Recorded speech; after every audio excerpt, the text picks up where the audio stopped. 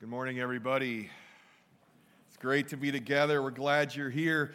Want to just make you aware of a couple more opportunities that you and I have to worship our King this Christmas season. Just make you aware, if you haven't heard or don't know, our Christmas Eve service will be at 4 o'clock. And so we hope you can make it. Bring a friend, and as we celebrate Christmas. And also a great opportunity this next Wednesday night. The reason these risers are here is Wednesday night they're going to be filled with children who are going to bring the message of Christmas. And so what a great chance for us to get together, young and old, and continue to celebrate the message. And so I'm looking forward to that. That'll be this Wednesday, the 19th at 7 p.m. And so I'm sure the teachers have announced when the children are supposed to be here. They do a great job of communicating. And so please note those details that, again, are opportunities for us to continue to worship more than just on Sunday morning. You and I are unique. Of all the 7 billion or whatever people there are, you have something that no one else has. That's an address. With all the boxes being shipped and all the letters being shipped, there's an address you have that are very specific details which get a letter or a package specifically to you. Your name and your number on the house or P.O. box, whatever it would be. Your address is very specific. It has details that point to you, to your identity. You know, the Bible has details of an address of the Messiah. All those details point to one person in his identity. Matter of fact, there's some 333 prophecies in the Old Testament fulfilled in one person, Jesus Christ. It's his address. We would be wise to learn his address. We learn it in all the prophecies. As we consider who is this King of glory that we worship, we look at the prophecies and it brings great encouragement. In Luke chapter 24, we read about an amazing encounter Jesus has. After he's resurrected, he joins a couple of fellows who are on a road talking about all the things that had happened with Jesus being crucified. And they're actually in great despair because they banked it all on Jesus. And they're like, we thought he was the one. We thought he was the promised one, the Messiah. And as they're taking a walk, Jesus joins them. That's a great walk to have. He says to them in verse 17, what are these words that you are exchanging with one another as you are walking? They stood still. Notice it says, looking sad. And one of them, named Cleopas, answered and said to him, are you the only one visiting Jerusalem and unaware of the things which have happened here in these days? He said to them, what things? They said to him, the things about Jesus the Nazarene, who was a prophet, mighty in deed and word in the sight of God and all the people, and how the chief priests and their rulers delivered him up to the sentence of death and crucified. These words are packed with emotion, verse 21. But we were hoping that it was he who was going to redeem Israel. Indeed, besides all this, it's the third day since these things happened. The problem with these two is they're uninformed about the truth of the events they experienced. Their lack of faith either caused them to forget or misunderstand the prophetic word about the Messiah. Jesus enlightens them in verse 25. He said to them, O foolish men and slow of heart to believe in all what the prophets have spoken. Was it not necessary for the Christ to suffer these things and to enter into his glory? I mean, you don't get a better situation than this. Totally confused, discouraged guys. And the one who is the subject of prophecy is the one explaining it to them. That's pretty cool. I mean, there's no greater teacher than that. Jesus Christ, the subject of prophecy, the details of all the address that pointed to him, he's the one who explains to them. He's the subject of prophecy. The wise men also are a good example. They saw Jesus' star from a distance, they closed in on it, and they found Jesus. In order for the prophetic word of God to become real to us, maybe we need to make a trip too. Prophecies like boarding a spaceship. We see things clearly the farther we get away from it all. We see things clearly the farther at a distance. The two disciples from Emmaus had the greatest teacher, the greatest teaching from the greatest book ever, but they were slow to believe. Jesus took them a little higher up to see a little bigger picture to help them understand. You and I must be willing to obviously give God our heart, but to give him our head too so we can understand his heart. And I think that's what Jesus was doing, and I know that's what God's word does to us. Now, we don't know exactly everything he said to these two. We do know that everything he taught them was about him, because he's a subject of prophecy. Now, we also kind of get this idea what the content of prophecy is in Jesus' conversation here. Verse 46 through 47, he said to them, "Thus it is written that the Christ should suffer and rise again from the dead for the third day, and that repentance for forgiveness of sins should be proclaimed in his name to all the nations, beginning from Jerusalem. You are witnesses of these things." And so what's this content of prophecy? What does the Old Testament prophesy to? Well, Christ's birth, his suffering and death, and his resurrection. It proclaims, speaks to the gospel, the person of Jesus Christ. Let's look at this. There's two streams of messianic prophecy. There's two streams of prophecies about the Messiah. The first stream is this prophecy of his kingly Messiah, the kingship of Jesus. The second stream is of the suffering Messiah. You have both streams working through the Old Testament. And Jesus' summary of these prophecies included these facts. Again, his birth, his death, and his resurrection. Let's look at the prophecies of Christ's birth. You have two charts of Scripture. And what I hope we did is left enough room in the middle for you to do the specific prophecy, what it was about Jesus. First prophecy we see in Genesis 3:15. The prophecy given at the very beginning is when God told Satan the seed would come which would crush his head. Now, it's very interesting to note, and I think very instructive, that God gave this first prophecy to Satan. It wasn't given to man. And I think that's important because it helps you and I understand God's plan is as much about his rule as man's need. And so this first prophecy is given. This seed will crush Satan's head. We know it's fulfilled because Galatians 4 tells us, verse 4 tells us, the fulfillment of time came. God sent forth his son, born of a woman. And so the prophecy is that this Messiah would be the offspring of a woman. Prophesied in Genesis 3, fulfilled, you see the fulfillment in Galatians 4. But there's more as we look at this address, which brings us to the Messiah. Genesis 18:18. The prophecy is that the Messiah would be the promised offspring of Abraham.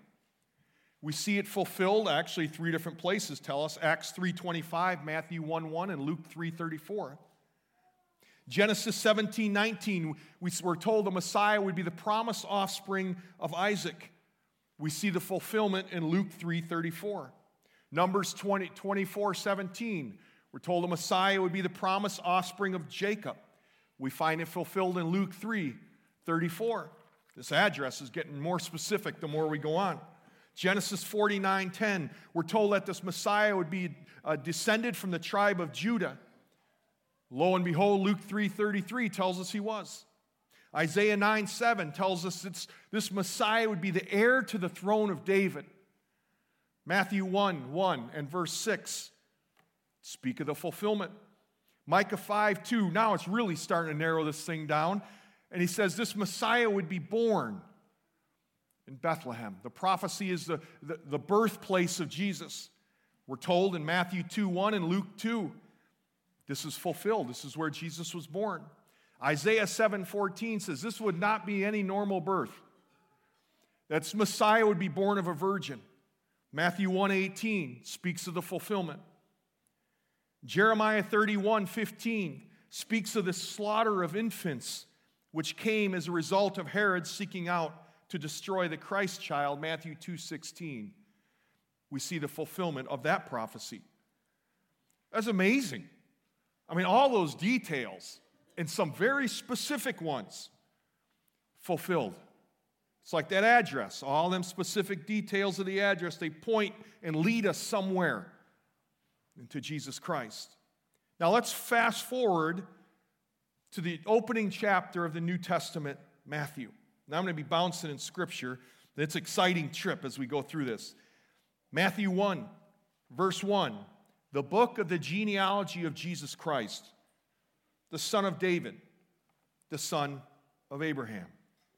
We also have these genealogies in Luke 3, verse 23 through 38. The claim of Jesus is that he was the Messiah and king. He was a ruler from the line of David, both legally and biologically. In other words, the Gospels' genealogies are great testimonies to the fact Jesus is the unique focus and culmination of prophecy. It's a beautiful picture. In both lists in Matthew 1 and Luke 3 of the genealogies, which, by the way, when we get to them, we kind of fly by because, I don't know, A, we can't pronounce the names. B, we don't quite get why they're even important. But boy, these babies are really important. They are incredibly important as you and I worship at Christmas, and I hope that some of that comes across here. They're significant, by the way, for the Jews who would come along after Jesus, because in AD 70, all Israel's genealogical records were lost when the Romans ransacked Jerusalem. But God's plan would not be thwarted because we have the Scriptures. We are grateful for Matthew 1 and Luke 3 because they highlight God's plan. Now, at this point, I need to point out there appears to be a problem as we look through the genealogies. Let's look. Matthew 1. We have this book of the genealogy of Jesus Christ, the son of David, the son of Abraham. Now, everything's going well as we read through this. And then we get to verse 11, and we run into a problem. The problem is found in the name of Jeconiah. Now, why is he a problem? Well, let's look at a couple things. First of all, someone who claimed to be Messiah needed to trace his lineage back to David. Let's look at Isaiah chapter 11. Helps us, we see this prophecy vividly.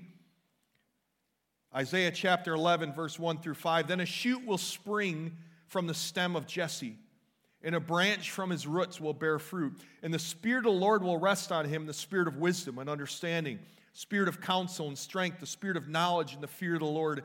He will delight in the fear of the Lord, and he will not judge by what his eyes see, nor make a decision by what his ears hear. But with righteousness he will judge the poor and decide with fairness for the afflicted of the earth. And he will strike the earth with the rod of his mouth, and with the breath of his lips he will slay the wicked. And then you go to Acts chapter 13, verse 22 and 23. I should read them both. Acts chapter 13, verse 22 through 23. And after he removed him, he raised up David to be their king, concerning whom he also testified and said, I have found David the son of Jesse, a man after my own heart, who will do all my will. From the offspring of this man, according to promise, God has brought to Israel a Savior. And so we see it prophesied, a root of Jesse, in Isaiah 11.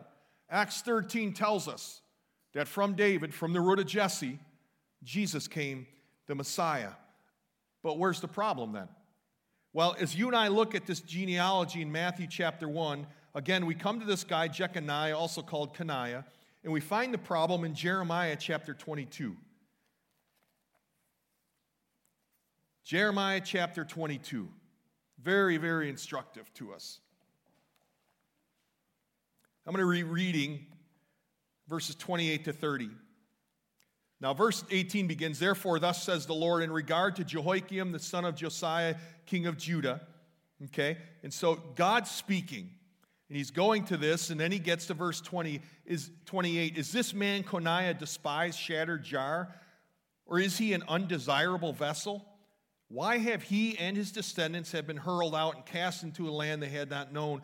O land, land, hear the word of Israel. Thus says the Lord, write this man down, childless, a man who will not prosper in his days, for no man of his descendants will prosper sitting on the throne of David or ruling again in Judah. Well, that's a problem on several fronts. Coniah experienced a curse, And the curse was that no child, no physical descendant of Jeremiah would ever succeed sitting on the throne of David, the royal line.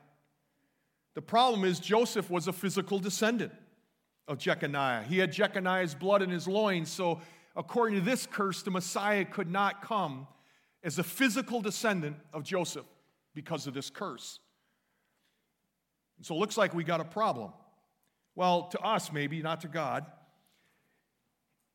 He would have been prevented, this Messiah, from sitting on the throne of David by this curse. Potentially, anyways, as you and I look through it. Now, probably the best way to consider this and sum it up, I read a commentator who said, no descendant of Jeconiah would have the right to the throne of David. Until Jeremiah, the first requirement for Messianic lineage was to be of the house of David. But with Jeconiah, it was limited still further. Now, one had to not only be of the house of David, but he had to be of the house of David apart from Jeconiah because of this curse. And so as we read through Matthew 1, we might seem like we're just flying through it, but there's a big hiccup seemingly in there. So Jesus had a legal tie through the throne, the royal line, but he also needed a biological tie. And that's where we read in Luke 3, because the legal tie, Jesus is the Messiah, the Messianic line goes through Solomon, the royal line, but the biological, physical line comes through, and Luke testifies to this, not through Solomon, but through Nathan, the other son of David. And the way this comes together beautifully, because it speaks of who Jesus is when he came to this earth. The royal line was cursed. Again, through this curse on Jeconiah, no physical descendant through Jeconiah could sit on the throne. We know that. Through Solomon, this royal line came. And although it was cursed, God's plan was not thwarted in any way. Because Jesus came through Joseph, but not physically. God was the Father. So the royal line was preserved. The Messiah came through Nathan, the physical line, which came through Mary, which if you read Matthew in the genealogy, you start to see a real common theme where it says such and such the father of, such and such the father of. And it gets all the way to Jesus and it stops and doesn't say that anymore. It says this child basically came from Mary. I mean, it doesn't use the physical line of Joseph anymore because it couldn't. Because he was not biologically or a physical descendant of Joseph. Now, where this comes even more exciting is the result of Jesus coming the way he did. He was a physical descendant of David by Mary, by this creative act of the Holy Spirit, and thus making him the son of David, the son of Abraham, the son of Adam. In other words, true humanity. But coming through the royal line, via the virgin birth, the result was he was a legal heir to the throne of David through Joseph by adoption, not by the physical father, making him the Son of God. Not make him. He came as the Son of God, Jesus' undiminished deity. So through both threads, he is undiminished deity and true humanity. In the genealogies proclaim this. That's why I said it's tricky when we read them because we don't see it. But as we follow this thread, even with this curse, we see Jesus, undiminished deity, true humanity. And this plan is carried out beautifully in Christ, the prophecies of his birth. So what? Well, since Solomon was a king and Jesus is Solomon's legal descendant through Joseph, Jesus has legitimate legal claim to the title of Messiah. But Jesus' biological tie to David was established again through Nathan by Mary, since Nathan had a different line of descent than Solomon. The point is, no matter how you trace this thing, all the details of the address point and find their culmination in Jesus Christ. Anyone wanting to verify could follow this address, and it would point to Jesus. That's why you have a lot of different people, Josh McDowell and others, who were so significantly impacted and came to Christ because they studied this.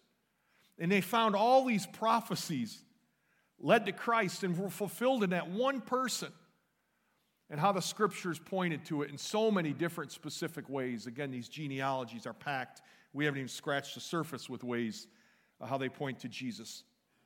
So we have all these prophecies, even this curse, and how God bypassed that curse about Christ's birth. But then we also have prophecies of Christ's death, because the Old Testament also deals with Christ's death. Isaiah 53, Psalm 22. We have really specific prophecies to the point of words even Jesus spoke on the cross in Psalm 22. And what's really exciting is we read Peter's words in 1 Peter 2:21, and he gives us this sense of fulfillment. 1 Peter 2:21, for you have been called for this purpose, since Christ also suffered for you, leaving you an example for you to follow in his steps, who committed no sin, nor was any deceit found in his mouth. Basically, he's quoting Isaiah 53 right there. And while being reviled, he did not revile in return. While suffering, he uttered no threats, but kept entrusting himself to him who judges righteously. And he himself bore our sins in his body on the cross, that we might die to sin and live to righteousness. For by his wounds we are healed. Again, at the end of verse 24, there's an allusion back to Isaiah 53 in his words.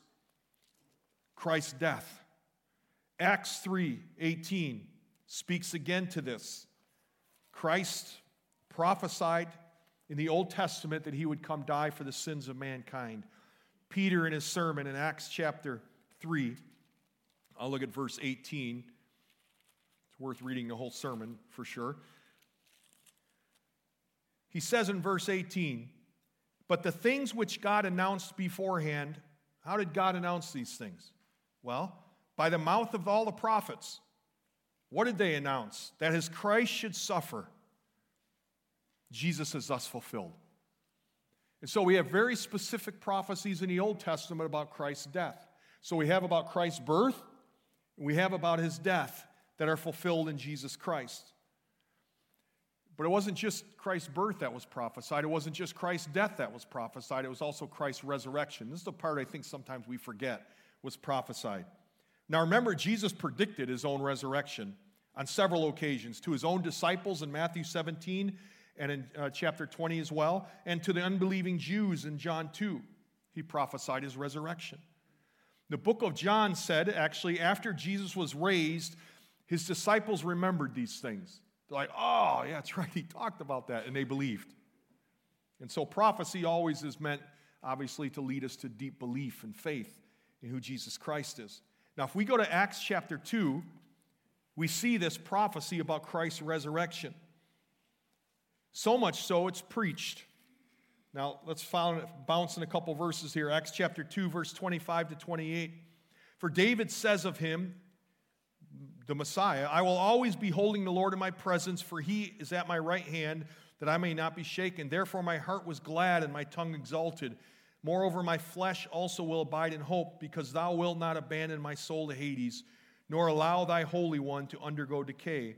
Thou hast made known to me the ways of life. Thou wilt make me full of gladness with thy presence. Peter's quoting Psalm 16 there very clearly. And as we move on, verse 29 to 32, brethren, I may confidently say to you regarding the patriarch David, that he both died and was buried, and his tomb is with us to this day. And so because he was a prophet, and knew that God had sworn to him with an oath to seat one of his descendants upon his throne, which we talked about, he looked ahead and spoke of the resurrection of the Christ, that he was neither abandoned to Hades, nor did his flesh suffer decay. This Jesus God raised up again, to which we are all witnesses. I mean, what a beautiful picture of how the Old Testament prophecies prophesied about Jesus rising from the dead. And disciples remember what Jesus said about this, and they believed, and we also are to look at them prophecies, part of the address, and come to the same conclusion as an honest seeker would, and believe. This is the uniqueness of Christ in prophecy. He's unequaled. He's unparalleled. And when you and I see the many ways the prophetic word about Christ was fulfilled in his first coming, you can have great confidence in the prophecies about his second coming. he fulfilled, if you look at the precision of the details we talked about, the very precision of words chosen, location of his birth, born of a virgin, all the prophecies that laid out, Matthew 1 lineage, Luke 3, and all the precision of Scripture. And we can have great confidence when Scripture precisely refers to Jesus coming again. We set our hope in that. And it really brings three great applications. One is prophecy fulfilled brings great confidence in the future. You and I, again, can have great confidence in what awaits us. When the Scriptures speak of what heaven's like, or speaks of the great white throne judgment, and what a horrific time that will be for some. Also, the rewards the Bible promises, the marriage supper of the Lamb, all these wonderful things. You and I can have great confidence in the future because of the fulfillment of prophecy. Also, we can have great confidence because prophecy is fulfilled, we have great confidence in the reliability of the Bible. Matter of fact, if you read Hebrews 2, it just got me really excited. I was reading Hebrews 2. There's no less than 9 Psalms quoted in Hebrews 2, or Hebrews 1. And then chapter 2 begins basically saying, don't forget what you just read, because if you do, you'll drift away. Well, think about that for a moment. Prophecy is so significant. It keeps us grounded in the reliability of Scripture.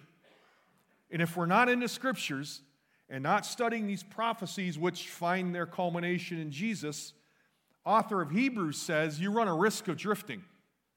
So don't forget what you read in Hebrews 1, all the prophecies fulfilled in Christ. If you do, you run a risk. Prophecy fulfilled brings great reliability of the Bible.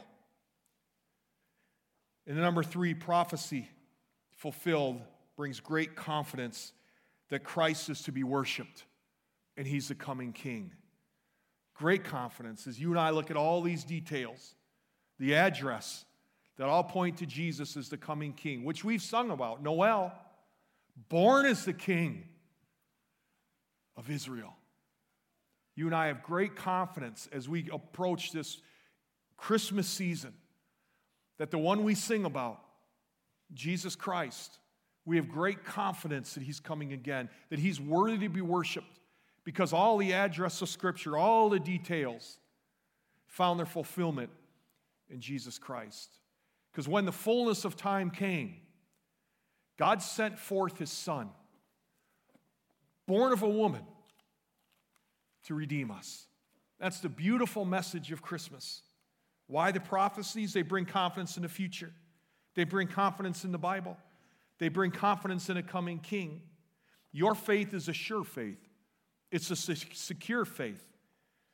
It's a faith that's reliable and can be held up to scrutiny. By reading the prophecies, we behold a magnificent God who works out his purposes down to the smallest detail. And we know that this is a God who can be trusted. And this is a Messiah who fulfills every hope in every heart. And so keep looking at the details. Keep a close gaze as you read about Christ and consider him this Christmas season. For what we see and what's revealed is nothing less than God's love and the gift of a baby, the promised Messiah who would forever change the world. Let's pray.